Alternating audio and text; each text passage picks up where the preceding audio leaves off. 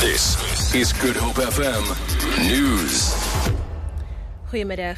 Die president van die reserwebank, Lesetja Kganyago, het 'n verhoging van 25 basispunte in die terugkoopkoers aangekondig. Die nuwe repo-koers staan dus op 6,25%, met die prima uitleenkoers op 9,75%. Brandbestryders probeer 'n brandliewer in Simonstad blus wat naby residensiële eiendom woed. Volgens berigte is 5 huise en 10 chalets reeds vernietig. Ontruiming is nog steeds aan die gang en helikopters gooi liewer waterbomme in die omgewing. Die brand het gistermiddag uitgebreek en word deur sterk wind en hoë temperature aangeblaas.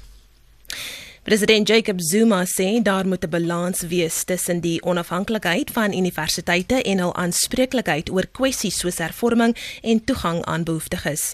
Zuma is besig om vir die laaste keer vanjaar antwoord in die nasionale vergadering te beantwoord. Hy sê hoewel daar meganismes in plek is vir tersiêre instellings, moet meer gedoen word.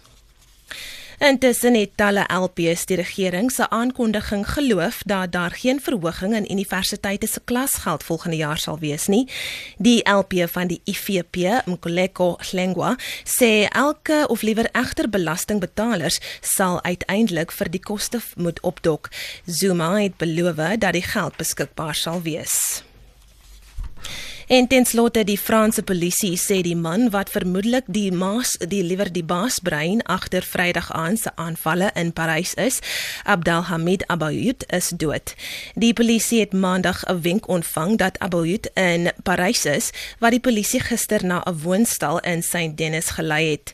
2 liggame is gevind. Die een is van die vroue aanvaller wat haarself opgeblaas het en die ander is nou bevestig as die van Abaoud.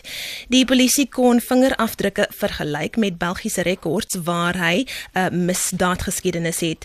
Die owerheid beskou dit as 'n deurbraak omdat Abaoud as 'n hooggeplaaste in die strukture van die Islamitiese staat beskou word.